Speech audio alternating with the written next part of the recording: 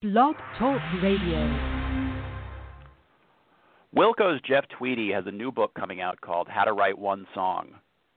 If that song is Chestnuts Roasting on an Open Fire or Stairway to Heaven, maybe one song is enough. But otherwise, it's a good idea to write at least 3 or 4. I'm Brett Singer. This is my show.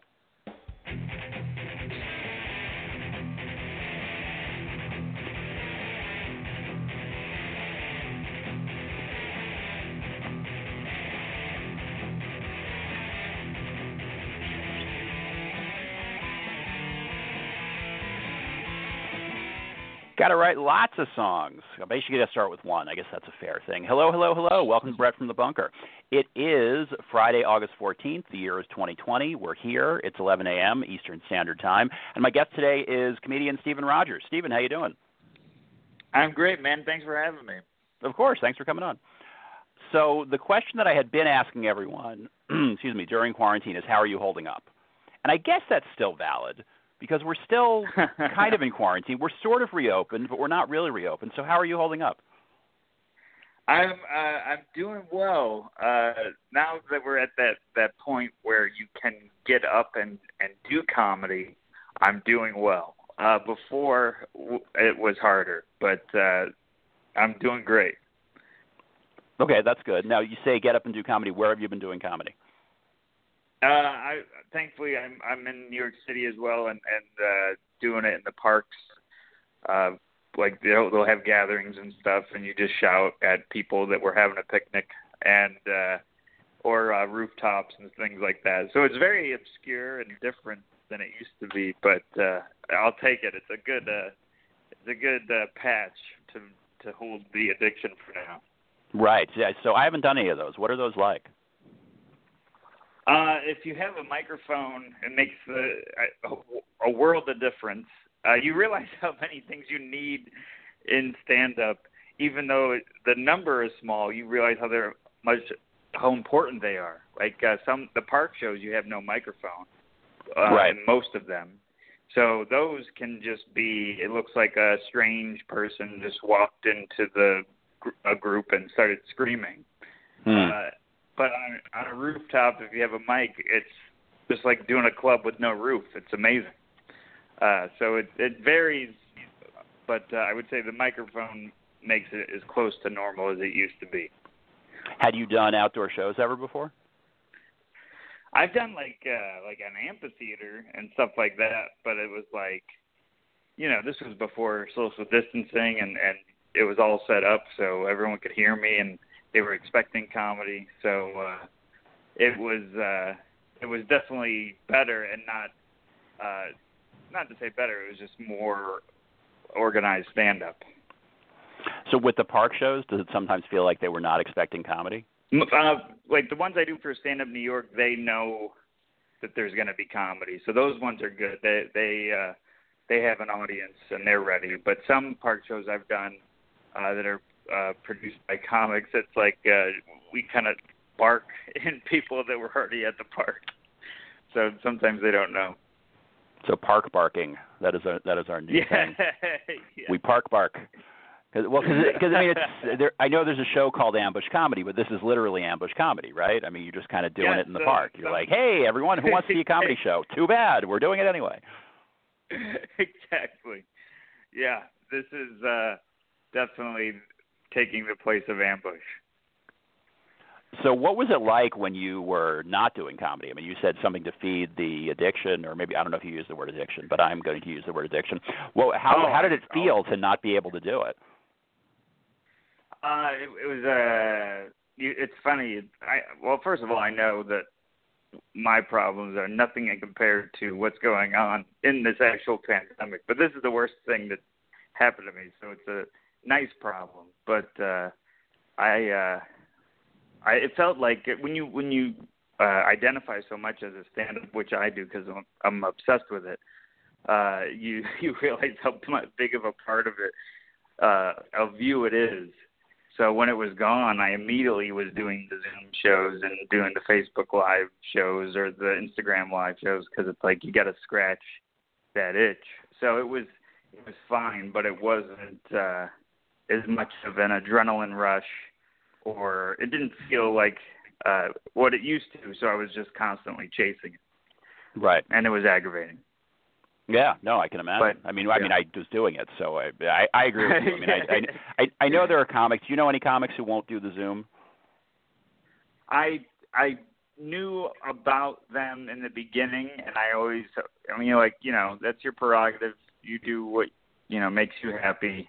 But now at this point, like, we might have to go back into it when it comes to the winners. So it's like I'm thankful enough that I did it from the beginning, so I'm used to it, and people know that I'm willing to do them. And people that may have not jumped on the first wave may have a harder time on the second.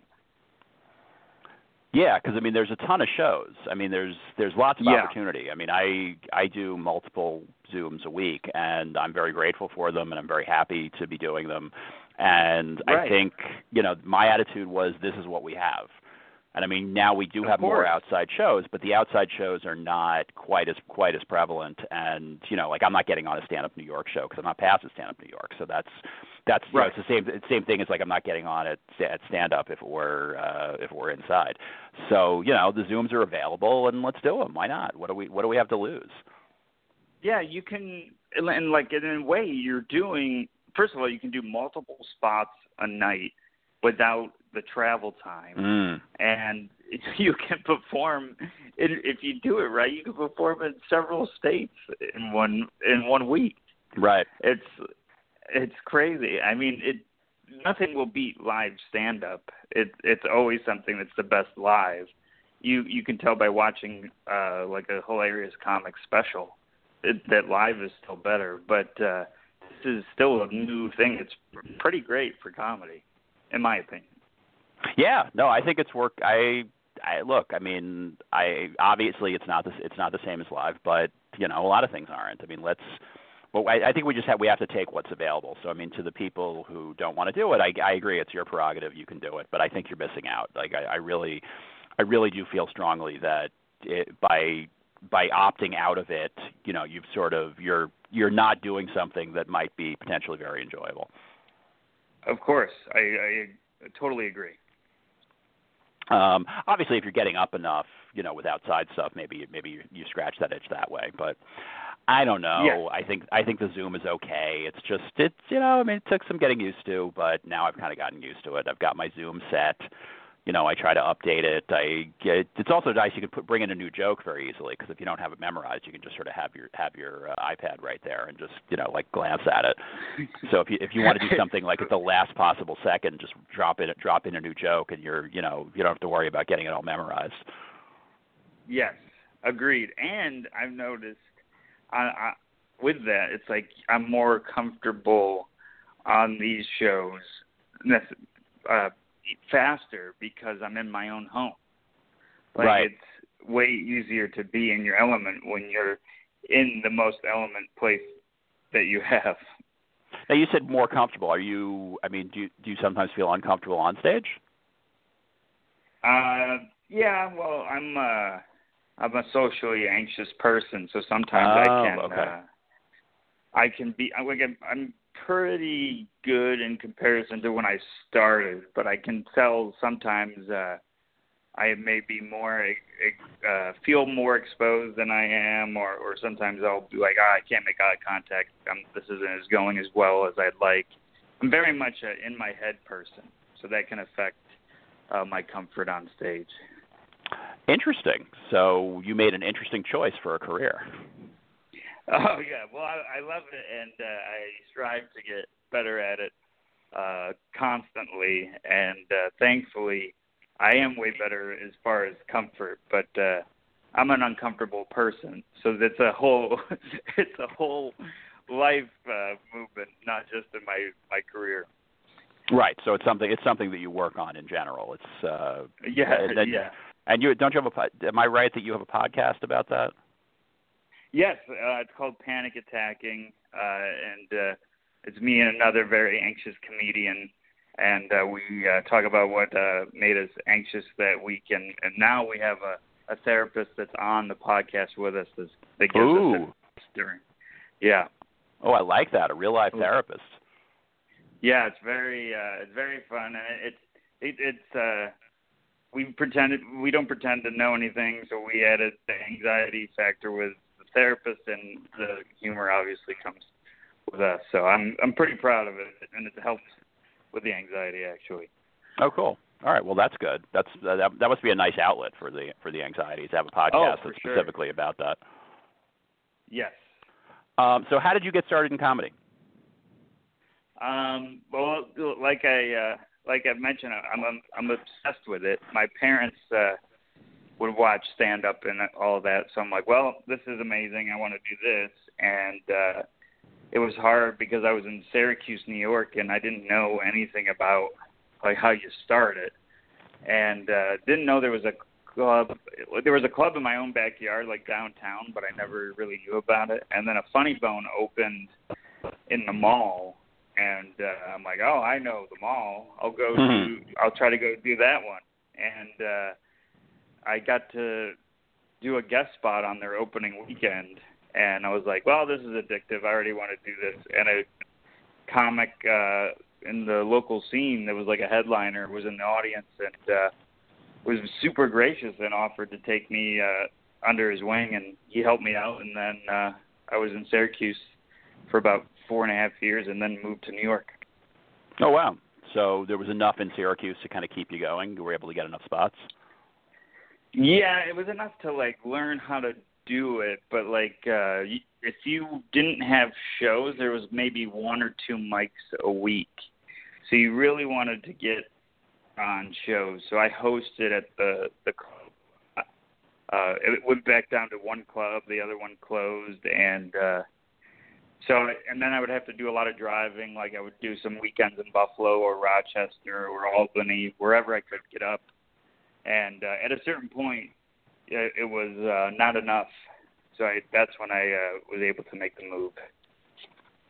Cool. That's it. Well, that's obviously worked out. So I always wonder about that. Like I had James Mattern on a different podcast, and he was talking about, or I've been listening to his podcast, Commissioner of Comedy, also, and he's been talking about starting outside of New York. Like I want to say he spent like 4 years in Vegas, which is where he's from, doing stand up there. And in my case, I started much later in life, and I started in New York, and it just made me wonder like what it must have been like to sort of start. Like you kind of get a chance to get good, but not in the middle of everything. I'm about 2 years in, and I'm so much better than I was when I started, but I can already see like another 2 years I'm going to be that much better. So I wonder if maybe it would have been nice to start not in New York. Well, first off, let me say I love James Mattern so much, so that's the perfect person to listen to. I had to express that. Every time I hear his name, I'm joyous. Anyways, I think starting out outside of the city was good in the fact that like no one saw how bad I was. Like I was so bad for at least 2 years or more, and also like you get longer sets because there's not a million comics and they don't have a lot to choose from. So I was doing I remember I was doing like a half an hour sometimes, if need be, way before I should have been. And that, it's a lot of sink or swim moments in a situation like that. So I guess it's like having to not prove yourself, but to survive because a full audience is there that paid. Whereas then you come to New York and find out, oh, this stuff, I may have a lot of jokes, but they're not tight. They're not razor sharp like a New York audience is waiting for. Right. So it's like you lose a lot of fat when you come to New York. So I still think people that started in New York do great, but there are some benefits to outside. But New York is still where you go to get great, I think. Oh, absolutely. New York, LA. I don't really know anything about the LA scene, so I can't speak to that. But I know there is a big one, so there's definitely lots of opportunities out there. And I know there are in other cities too. I don't want to knock any place else, if for no other reason because I want to do stand up there. But But I mean, New York obviously is there's tons of clubs. I mean, the good thing about it is, like you said, you had one club that closed. You had to drive to Buffalo. Like I don't need to do that. Like there's opportunities. Right. It's not the easiest thing in the world to get up at a club, especially when you're starting out. But at least the clubs are there. And if you produce a show, that's one way to get up. And there's ways you can sort of hustle a little bit and find your way in.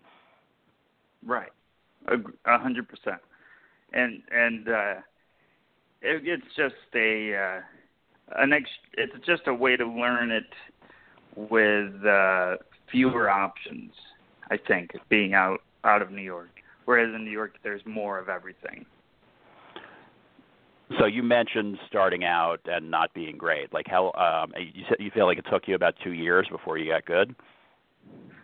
Well, if anyone knows me, they know this is not a joke. I still don't think I'm good. So I would say it took maybe 2 or 3 years before people could stand my stand-up, but I wouldn't say was good until now people say I'm good, but therapy won't get me there yet. Wow. Yeah, I'm very hard on my stand-up. I mean, you've been on late night. They don't put stinkers on late night. I mean, that's not typically what they do with the stinky comedians. That is not the home for the lousy. I will. Yeah, I'm getting better at it. I will say I have the ability. I just have a hard time complimenting myself. Yeah, I would say the big reason, the best way I got better and got good at it, I have to credit to I opened for Brian Regan, and he saw me and took me on the road with him. Oh, wow. Before I moved to New York, he saw me at a festival, and I've been working with him for maybe 4 years now, and being on stage in a theater before one of the best comics out there really makes you sit down and look at your stuff and say it in the mirror in the hotel room a million times, and what more laughs can I get in there? And it really, like I was saying before, where you have to rise to the occasion. That one was the time where I'm like, well, now I'm opening for Brian Regan. I have to step it up, and I would say that's when I started to get good. Is really increasing the work. So you say it in the mirror, like that's because I used to do that, and I've stopped in part because I'm getting up enough at mics and shows. But you think that's a good idea to sort of say it to yourself over and over again? I say it in the mirror when there's no chance of an open mic between then and the show. Okay. So if I'm on the road with Brian and I have a show at 7:00, I'm in the hotel until maybe 5:30. I will run the jokes in the mirror maybe once or twice, and maybe write some new tags or get rid of words that aren't needed. But saying it out loud, and maybe not even in the mirror, but just around the hotel room, really has helped, because it's like hearing it in the moment, and you can notice when you're being too performy or when you're being too monotone. It makes you, I don't know, for me it helps edit the performance in the moment. It's like, I guess it is like doing a mic just alone, right, before you go up. Is basically what I'm doing. So no, you have to hear it out loud. I mean, that's definitely. I mean, that's the whole point of the mic. I mean, a lot of times at mics you're not going to get laughs because maybe people have heard the joke 1,000 times, or it's just other comedians that are not big laughers. They're worried about their jokes. They're worried about their jokes, whatever. But you're saying it out loud. I think preferably in front of people, but it sounds like even if you can't say it in front of people, let's just get it out there and let's just speak these words into the air, and then hopefully we can hear something. Do you ever tape yourself when you do it by yourself? That I've done it. That one I find hard to listen to, but I have done it and and struggled through it. But I tape every show I do. But the ones where I say it out loud to myself, I try to have everything I'm writing, everything I want to say. I don't like note cards all around me when I'm doing that, so it's quick to run to the note card and write it down. But now hearing that out loud, it's better to just tape it and listen to the whole thing so you don't interrupt your flow. So now that I say that, I will be taping though. Well, I didn't want to start something. I didn't want to get you taping yourself. No, you're right. I think you are 100% right. I should be doing that. So you just something. I'm curious. I'm curious what your process is, because I mean I've done it and it doesn't. It's obvious. Like I tape all the mics and I tape all the shows, obviously. But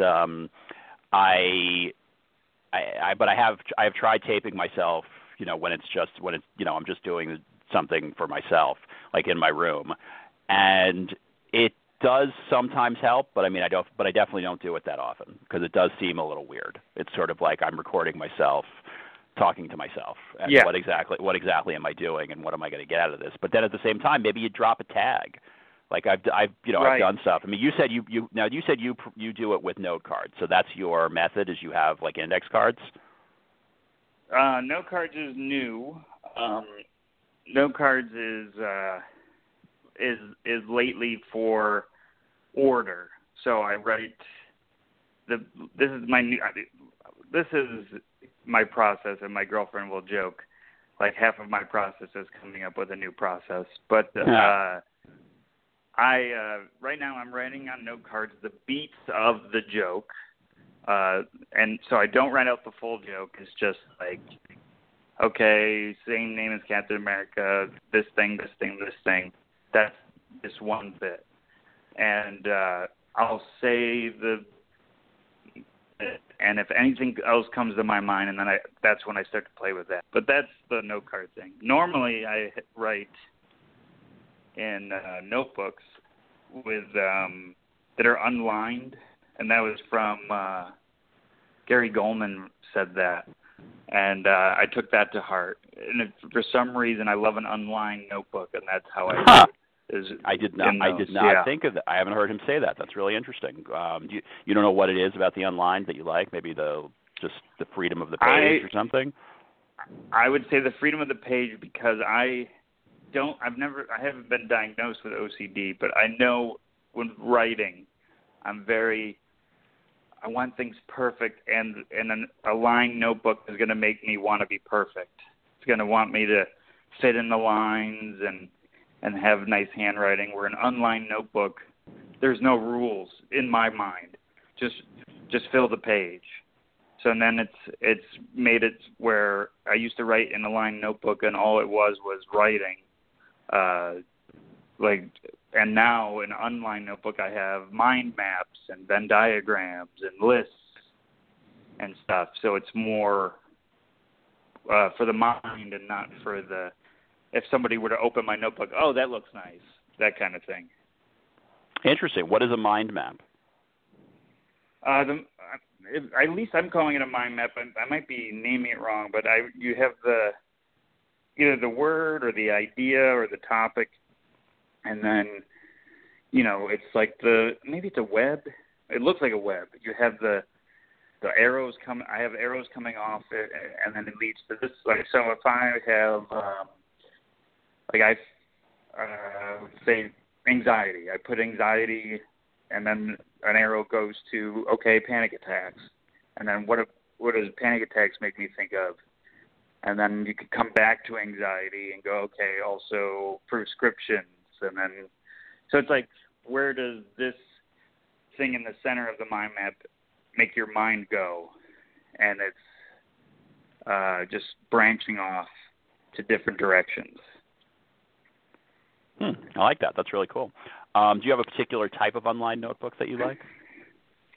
I've been doing moleskin. I was never a moleskin guy, but the first unlined notebook I use was a moleskin, and now I'm like, okay, well, we'll just stick with moleskin for now because I like a hardcover notebook. Okay. Yeah, because everybody's got So one. I mean, sorry, go ahead. Yeah, I have no alliance. You're not under contract with Moleskine. You don't have you don't have a deal with Moleskine. Yeah, none of my athletic gear says Moleskine on the back. Right, exactly. No Moleskine tattoo. No Moleskine on your tie or anything when you go out on stage. Exactly. So now you said prescriptions. Is that do you take something for anxiety? I used to take Xanax, mainly for flying, which I flew not that long ago, and I'm finally off of it. I say I would attribute my success with anxiety to meditation and therapy and occasional exercise. Occasional exercise. I like that. That's part of the success story. Let's not do this too much.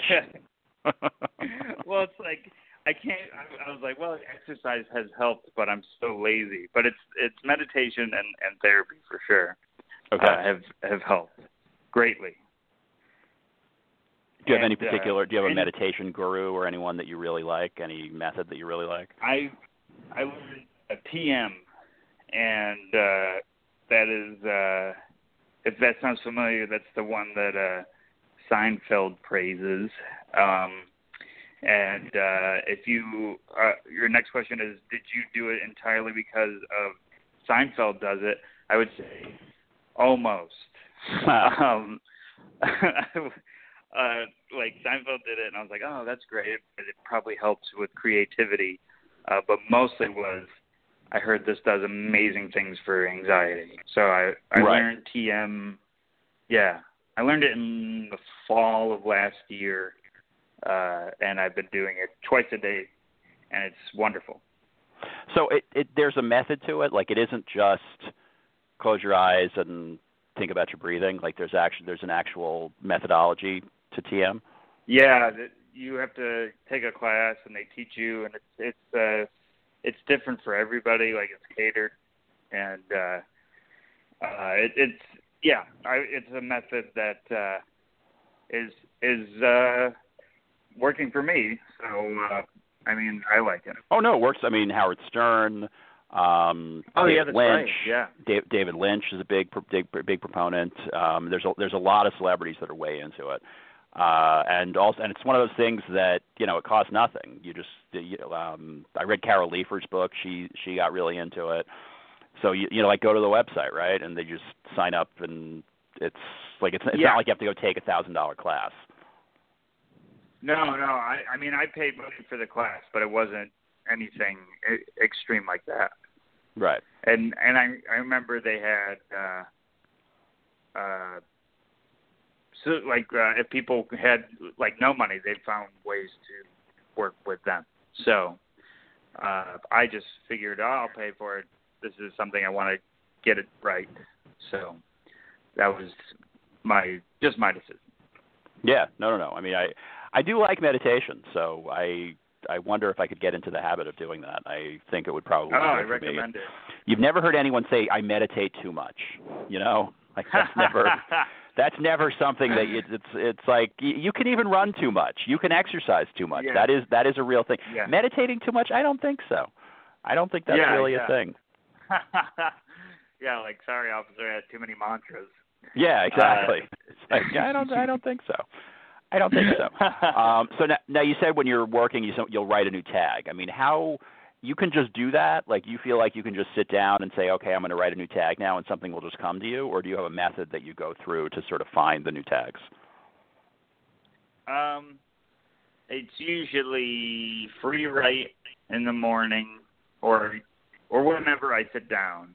Usually I'm a get up, either breakfast and coffee or just coffee, free write, and then what I like to look at it as I have one note on the computer of what I think the hour could be, and it has all the jokes written out, and then it's like, well, where's our weak link today, or where's the one that I'm feeling today, and then I play with that.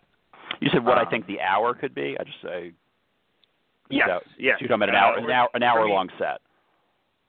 Yeah, I call it the hour just because so many people. It's like become the expression for it. Like that's the hour. But I don't know if I like when I do an album. I don't think it would be that long. But it's roughly like, what's the album going to be, or what's the next body of work of material going to be? For me, I have no albums or anything. So right now it's like, okay, what do I want my first album to have in it? And I have that down, and it's now like, let's see which ones need some work today, and I just play with them. Cool. Okay, I like that. Yeah. So when you say free write, are you free writing about a particular topic, or is it just whatever pops into your head? I like to free write on how I feel, and so basically whatever's popping into my head, and it's okay. It's usually so it's like whatever pops into my head and how I feel about it.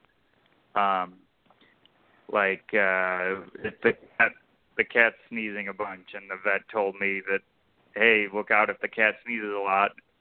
I write like a full page on that, just where my anxiety goes, where my frustration goes, and that kind of stuff. And then I'll look at the jokes that are calling out to me, and not to sound silly, but it's like I don't go and pick, okay, let's make you better today. It's like I scroll through it, and I'm like, oh, this one I really like, and I know that there's some work that needs to be done. Let's play with that today. And I like to say play because it's like to remind myself it's not an office job where I have to, it's grueling. I can have fun with this joke today if I let myself.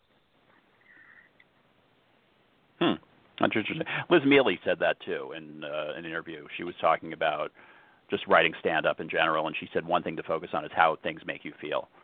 So I thought that was interesting that you just said that. You think that, so I mean, you would agree that's important. Yeah, I think I want I want people to know who I am, so that I like I like putting feeling into it, because feelings can be angles, feelings can be premises, and feelings can be punchlines too. It's like this whole joke in a way could be and I actually, on those note cards, I left this out. I'm starting to put down, what emotion is this joke really? Ooh. I mentioned the Captain America one. The emotion there is over it. Like whatever. Like I wrote over it on the joke note card, because I'm over people telling me that I have the same name as this guy. I'm over the movies. I'm over the gifts that have. It's like that kind of thing. And sure, there can be multiple emotions in one joke, but what's the main one I want to come across when I tell it too? So it's like, oh, this guy just didn't write a joke. This is how I like to do it, because there's people that don't, and they're still hilarious. But I like to do the emotion during the joke, so they can be like, I can paint the picture in their head better, I think, is what I'm going for. No, you're conveying something. I mean, I think, right? Yeah. You're getting something across. You're sending a message, and it's a much clearer message if you know what the emotion is. That makes a lot of sense to me. And the whole goal is for me is just to make it the funniest it is. Like, I just want big laughs if I can get them, and I feel like adding the emotion is a huge tool to that. Interesting. I kind of want to start doing that now. I think I could benefit from this, Stephen. I think I could use some of this. Yeah, it's sort of look at the joke and say, what emotion are you trying to convey, or what emotion are you conveying? I guess would be even better. Right. Well, I mean, if you look at Seinfeld, it's a lot of anger, and if you look at Brian Regan, it's awkward, feeling awkward, or I felt dumb, or I feel angry, or I feel silly here. So it's like everyone's, like, we know is doing it to an extent, even if it's not a conscious decision. And I usually like to find out what the emotion is after. You said you like to find out what the emotion is at pointing. So you write the joke and then find the emotion? Yeah, because you're feeling it while you write the joke, but it's not good. In my opinion, I don't want to point it out. I want the joke to come. Like, don't interrupt the joke to find the emotion in that moment, because you're feeling it. You're just like feeling that moment of writing the joke. If this isn't, I hope this makes sense. Like, if I'm writing a joke, obviously I'm feeling a certain way. That's why the joke's coming out. And then later, when I work on the joke, I'll come back and go, oh, this joke was about this. Like, I was feeling this in this situation. So you don't try to assign it during the writing process? No, because I don't want to. I have a issue of becoming too technical and too. I can get too robotic. So I just want to be. That's where, like, the unlined notebook, for example, a lined notebook where I'm just writing an emotion on the top of the page can be too mathematic. Whereas if it's a unlined notebook and I'm just scribbling away, the vet said this and what the hell, and, like, I'm not even realizing what emotion I'm conveying, because I'm just trying to get I feel the joke coming out and I don't want to interrupt the joke. And then later I'll go, okay, yeah, I'm super angry here, so I better say this angry. Who are some comedians that you really like, comedians you admire? I'm obsessed with Gary Shandling, and that might be one of the reasons I'm like this, because he was very much be the most. He would, in his journal, it was like, be the most Gary you can be, and I want to do the same. Just replace it with Steven. And it would suck if I was the most Gary Shandling. But that would be the tribute band. It would be, but you can't do that. Can't. Every now and then you'll see something online, or Bill Burr talks about this, like, hey, can I do your joke? It'll be like a cover band, and it's like, no, it doesn't work that way. It's not a song. That's not what you can do. Write your own joke. Come on, So you can't be the best Gary. You got to be the best Steven. Right. So I would say Gary.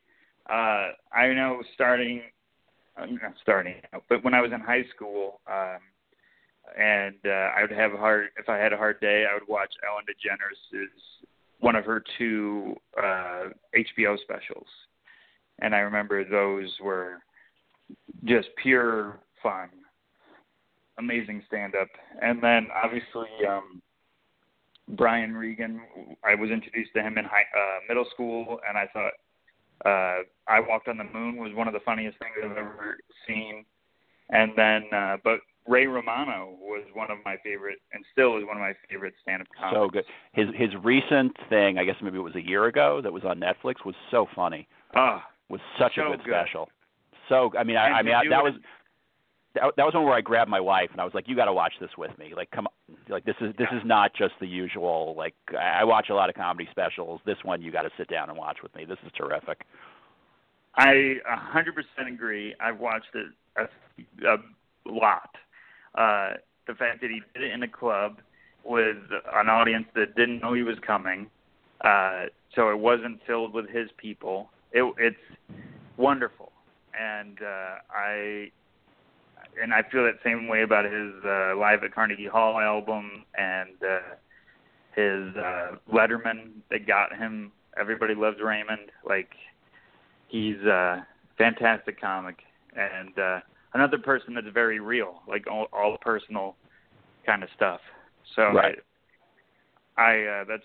those are probably some. Oh, and Wendy Liebman was the first comedian I ever saw on TV, and I was like, I want to do that.